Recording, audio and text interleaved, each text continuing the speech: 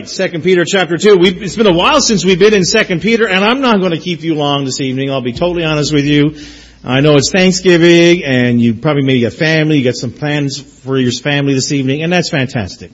And I don't want to take that away from you, and that's important. Isn't family time important? It certainly is. Now, it takes place before the Lord, that's a problem, but I got a good idea of the folks who I'm preaching to this evening, and it's good to spend time with your family and enjoy them. And so with that in mind, I just want to let you know up front, I won't be here long this evening, alright? 2 Peter chapter 2, and we're going to start in verse number 10. 2 Peter chapter number 2, and starting verse number 10. But chiefly them that walk after the flesh in the lust of uncleanliness, and despise government, presumptuous are they, self-willed, they are not afraid to speak evil of dignitaries.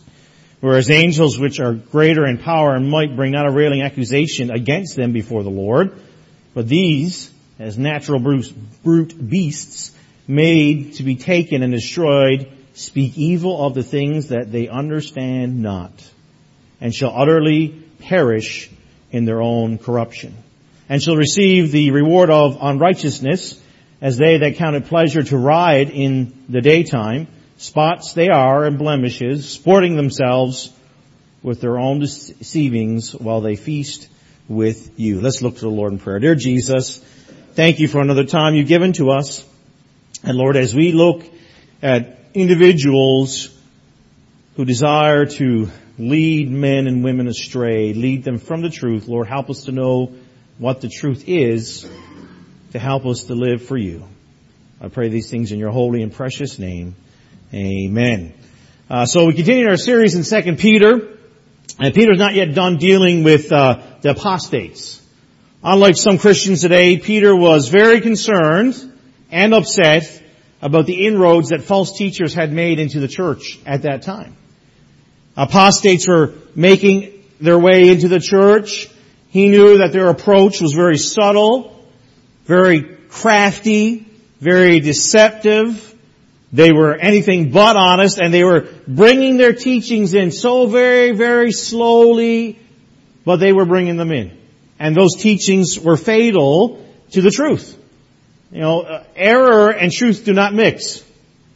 So it's either truth or error, and these men, these individuals were trying to slip error in under the guise of truth, and Peter was warning the churches.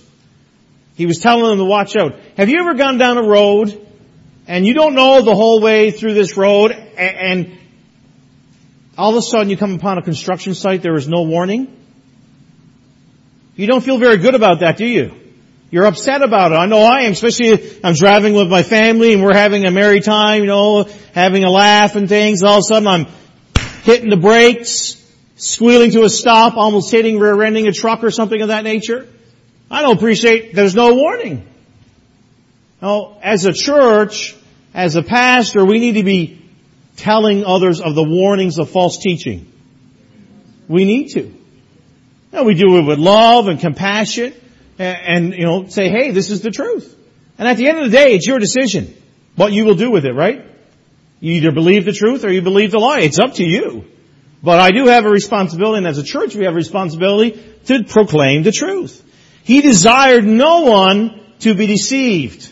That was Peter's desire. He didn't want any more Christians being deceived by these apostates, these false teachers, these guys who were trying to make gain for themselves. He didn't want any more. And I can stand before you and I have that same spirit as Peter. I don't want anyone to be deceived. I want people to know the truth and to apply the truth. Now let's take a moment. Remember that Peter opened this letter with very positive teaching. And he laid forth, because it's important to know what the truth is before you can defend it, right? I can't defend everything that I don't know about. I can't defend any of it. But if I know the truth, the Word of God, I can defend it. I might not know every nook and cranny, but the reality is I can stand the Word of God and say, hey, this is true. And you need to know it. So Peter starts us off in the beginning of this book by telling us the truth and reminding us about salvation, that Jesus Christ died for us and that He brings eternal life for all those who accept Him by faith. He brings that to our attention and says to the churches, that's what you need to believe. He encourages us about Christian growth, that once we accepted Jesus Christ, we're on a path, we're on a journey, and that life, our Christian life, is continuing to grow in the Lord Jesus Christ. He encourages that way. And He encourages us to understand that we can depend on the Word of God. I'm thankful for that this evening, that I don't have to worry when I get up tomorrow morning and read my Bible, is this still the Word of God? It still is, it always will be the Word of God. His Word does not pass away.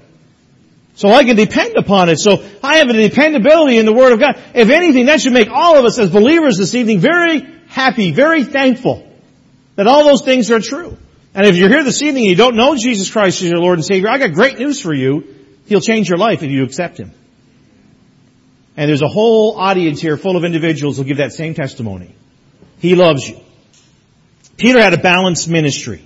And it's important that we maintain balance in our life. I think some of us has heard of Spurgeon, the famous preacher yesteryear. He had a magazine named The Sword and the Trowel, according to the work, alluding to the work in the book of Nehemiah, where they were working with the trowel, building the wall, but they had the sword ready to defend and fend off those who might attack.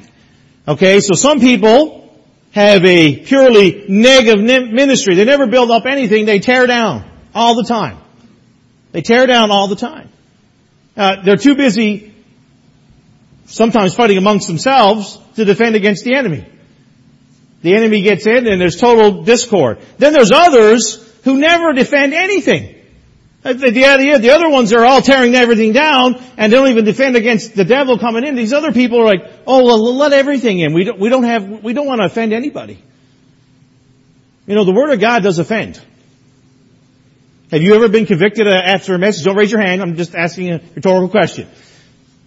I have many times heard the Word of God preached, and I don't feel very good in the pew that you're sitting in right now. So it's offended me, hasn't it? But in the right way.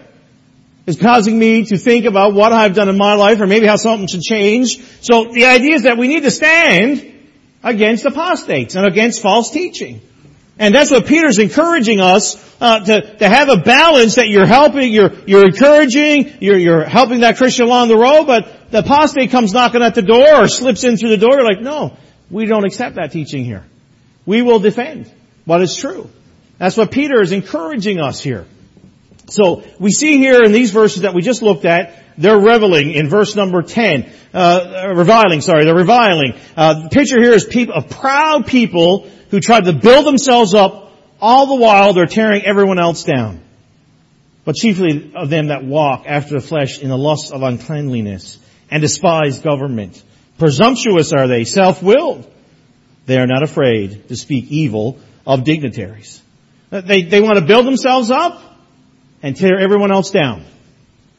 They show no respect for authority.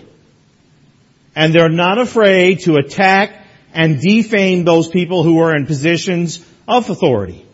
They have no problem with that. Now, God has established authority in this world. He has. He has established authority, and when we resist authority, we resist God. Romans 13:1. Let every soul be subject unto the higher powers, for there's no power but of God, and the powers that are ordained of God. Look over in Ephesians chapter number 6. Ephesians chapter number 6.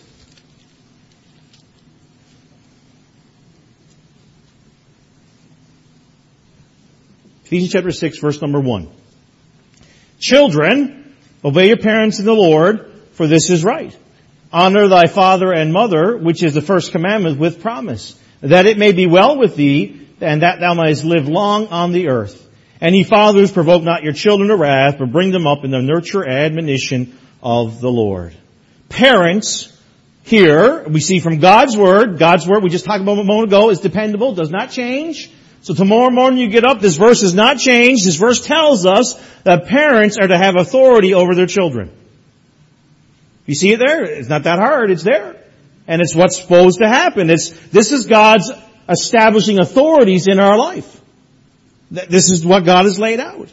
Verse number 5. Servants, be obedient to them that are your masters, according to the flesh, with fear and trembling and singleness of your heart, as unto Christ, not with eye service as men pleasers, but as servants of God, of Christ, doing the will of God from the heart, for goodwill doing service as to a Lord and not to men.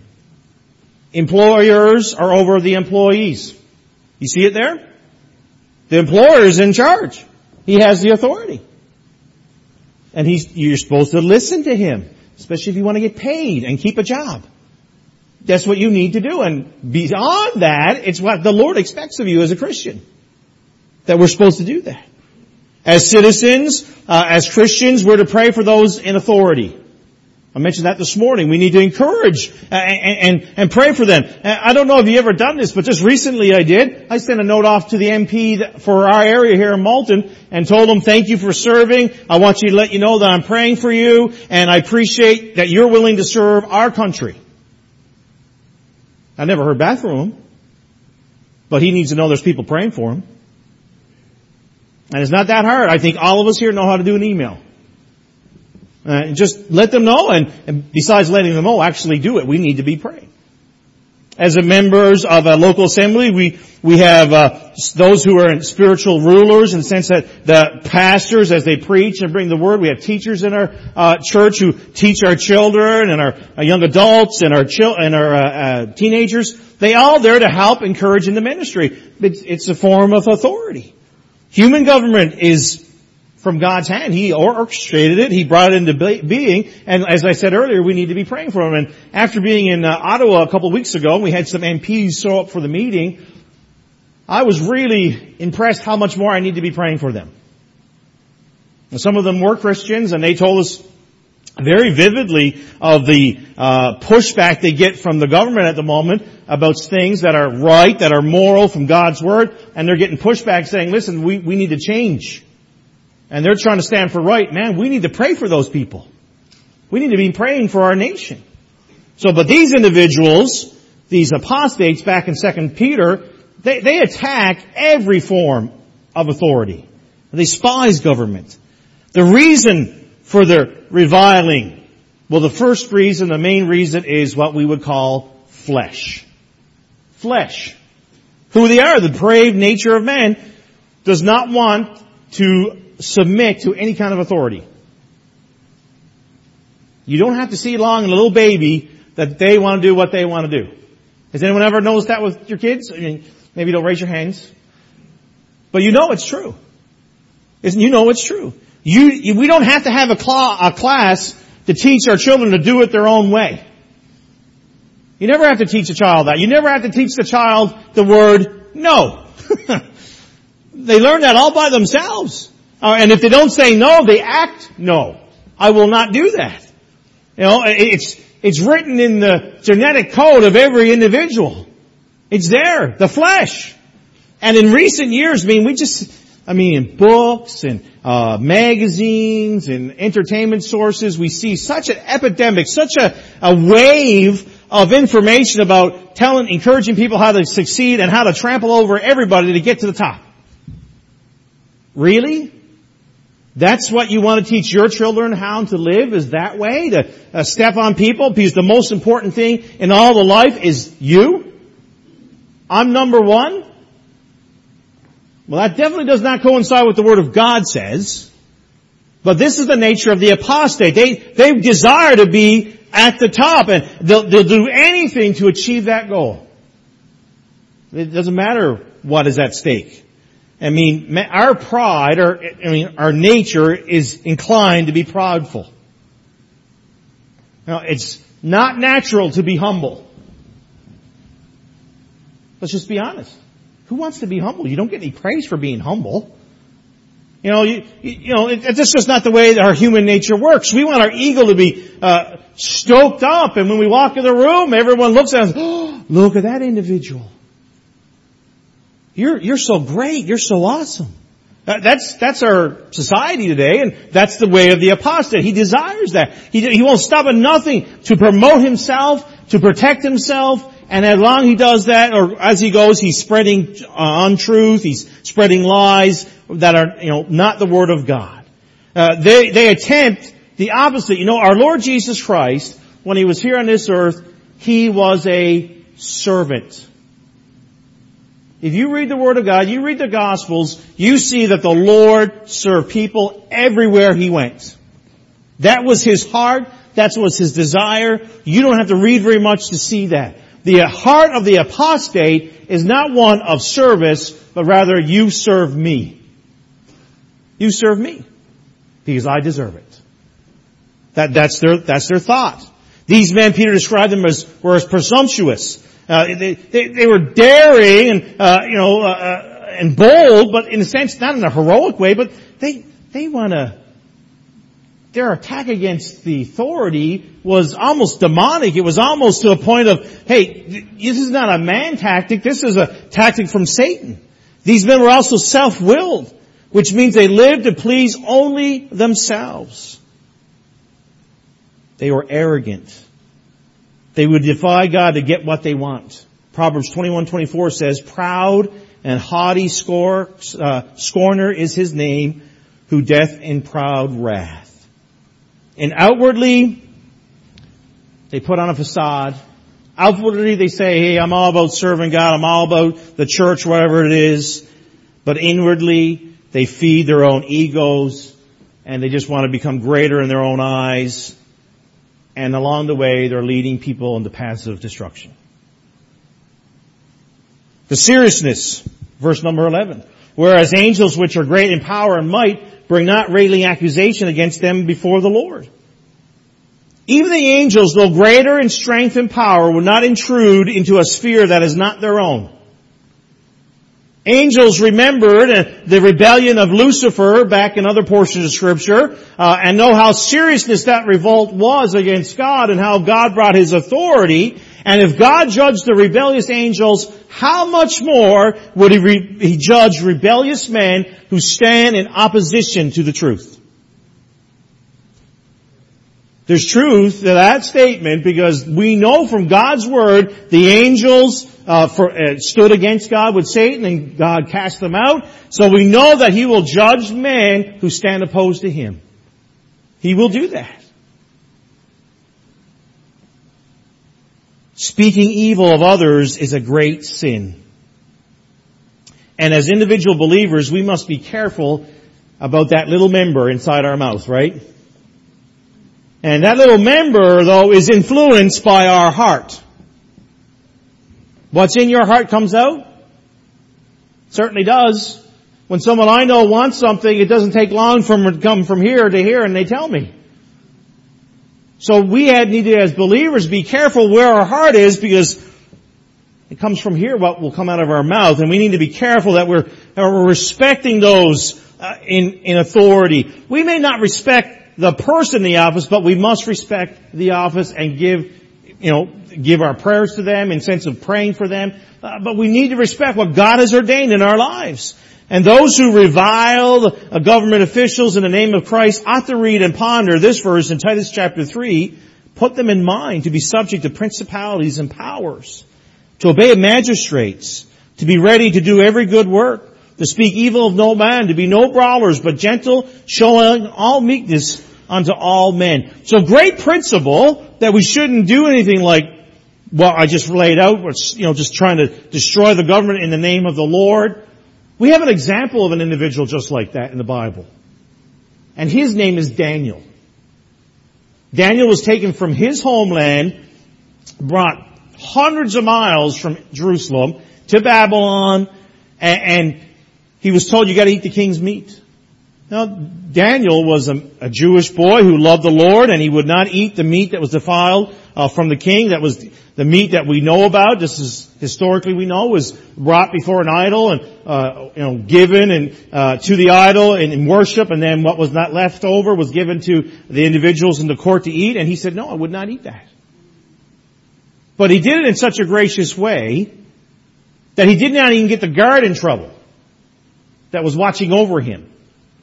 And even when the apostles refused to obey the rulings of the Sanhedrin in Acts, they had preached in the porch of the temple. The Sanhedrin brought them in and said, "Listen, you can't preach that.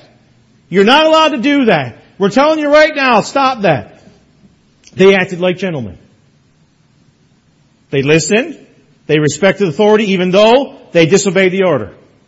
Because the order was stopping them from telling them the truth, and the truth comes before any order of man. The truth is Jesus Christ and His salvation. That's what they were preaching.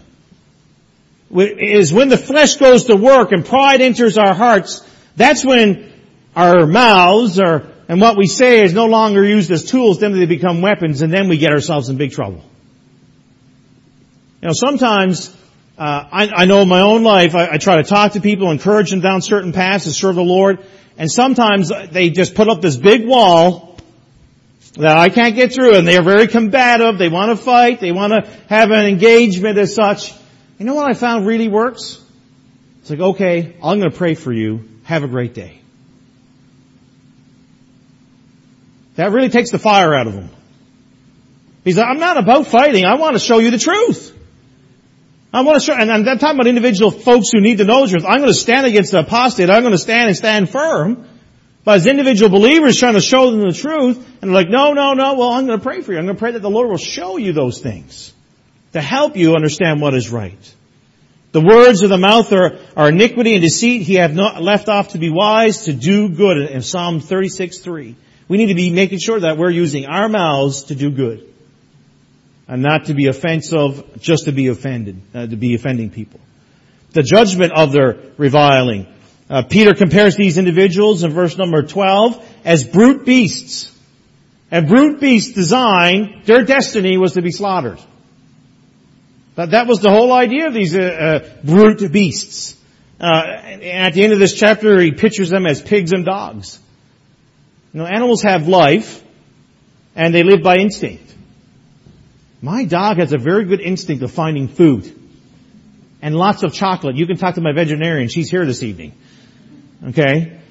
Man, he just got an instinct to eat everything. And he doesn't like unwrap that chocolate and lick the chocolate really nicely. He eats everything. The wrappers, everything. And that's just the instinct. I'm going to eat. Okay? They lack the finer sensibilities that humans ought to possess, right? Ought to possess. I've met some individuals who I wonder about. Okay? They lack the finer sensibilities, and Jesus warns us not to cast their pearls before swine in Matthew chapter 7 verse 6. Now, I've met lots of dogs in my time. I love dogs. I've always had dogs around, and I enjoy them, and playing with them, walking them. Sometimes they walk me, not me walking them. But I go with my daughter Hannah on a paper route quite often, and there's this little dog that sits in a bay window. And me and Hannah have got to a point of, let's see if we can deliver the paper without him knowing. So we sneak around.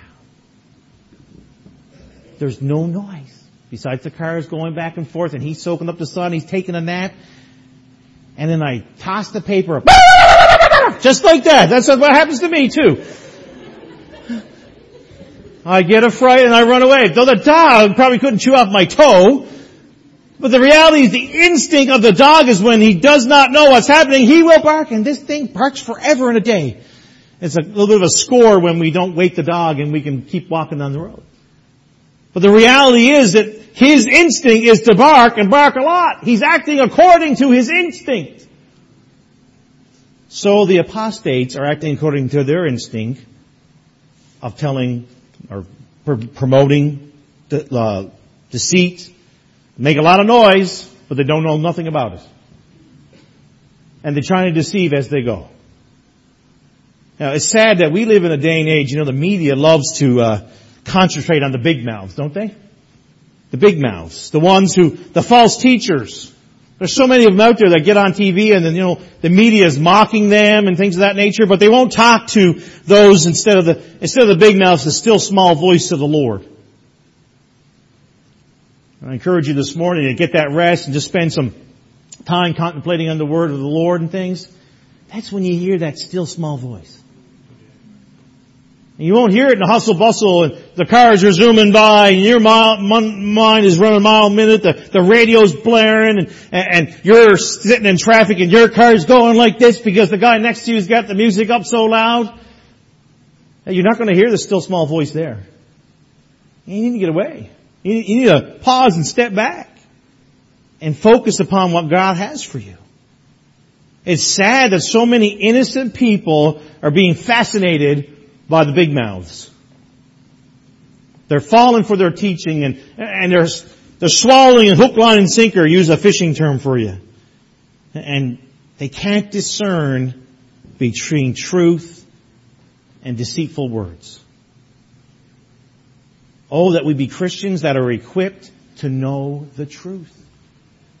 And that we have the equipping of the truth, know it, and we can help another believer along the way. This is the truth. Apply it. That's wrong. This is the truth. The truth of the Word of God leads to salvation. Amen? That's what it leads to. When we hear the Word of God, we apply it to our hearts and lives in the sense that when we first hear it and we understand that we're sinners, we're lost, we get saved. It's going to lead us that way. The Word of God is not going to lead us anywhere but to Jesus. We need to follow it. The arrogant words of the apostates we do not need to follow. The brute beasts are on a destiny of destruction. And that's sad because they're humans just like you and me. They have a soul, but they've decided to not follow truth, but follow the false thing and promote error. Now, we live in such a day and age that we see so many false teachers promoted on television and things, and we see their indulgence, the luxury. I mean, I know some tonight who have the fanciest cars. I don't know them personally. I've just seen it on television. The fanciest cars, the fanciest homes. They have their own airports. Really? I mean, is that really the best way to propagate the Word of God? And no, it's not. We live in such a day of excess that they think they should do this and live this way.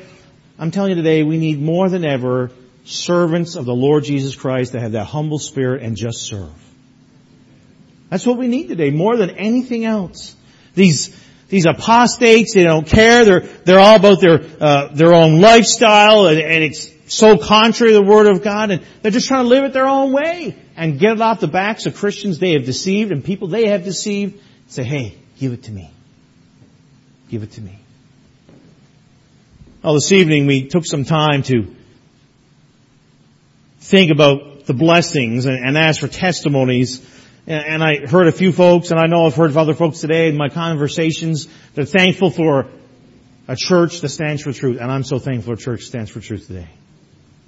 I'm so thankful for individuals who are gathered tonight on a Sunday night, and they want to hear God's Word teached and taught to them, that they can know the truth and that they can defend the truth and that they can encourage others to know the truth as well. Let me encourage you to keep praying for our church. There's a great world out there. Listen, the apostates are on the other side of the world. They're in our community too. And we need to know the truth. There's young folks in our church this evening who are going through college and career, going through university, and they're being bombarded with all kinds of things that aren't true. Pray for them. I'll be honest, I don't envy. I wouldn't want to be there because I see and deal with individuals and the mindset, the humanistic mindset that's so prevalent, so contrary to the Word of God. Let's be praying for each other. We want our church to be strong, amen? We need to be praying for each other. We need to be specific in our prayers. And we think of the moms and dads who go off to work in most workplaces. You're not going to a place where you're going to get encouraged in the Lord Jesus Christ, are you? You're going to hear the Lord's name taken in vain, and you're going to hear some, maybe not the same extent as in a classroom setting in university, but you're going to hear humanistic viewpoints and maybe other thoughts that are totally contrary to the Word of God. Hey, we need to be praying for each other. We need to be praying for each other. We need to mark the apostates, but we certainly need to be praying for each other. And I'm so thankful for a church family that does that. Don't stop. Continue. This Thanksgiving, thank the Lord that you know the truth, amen? This Thanksgiving, you make sure you're standing for truth and you're abiding by it and you're growing in it and you're imparting it to somebody else, making another disciple along the way. Mark the apostates, but pray for each other.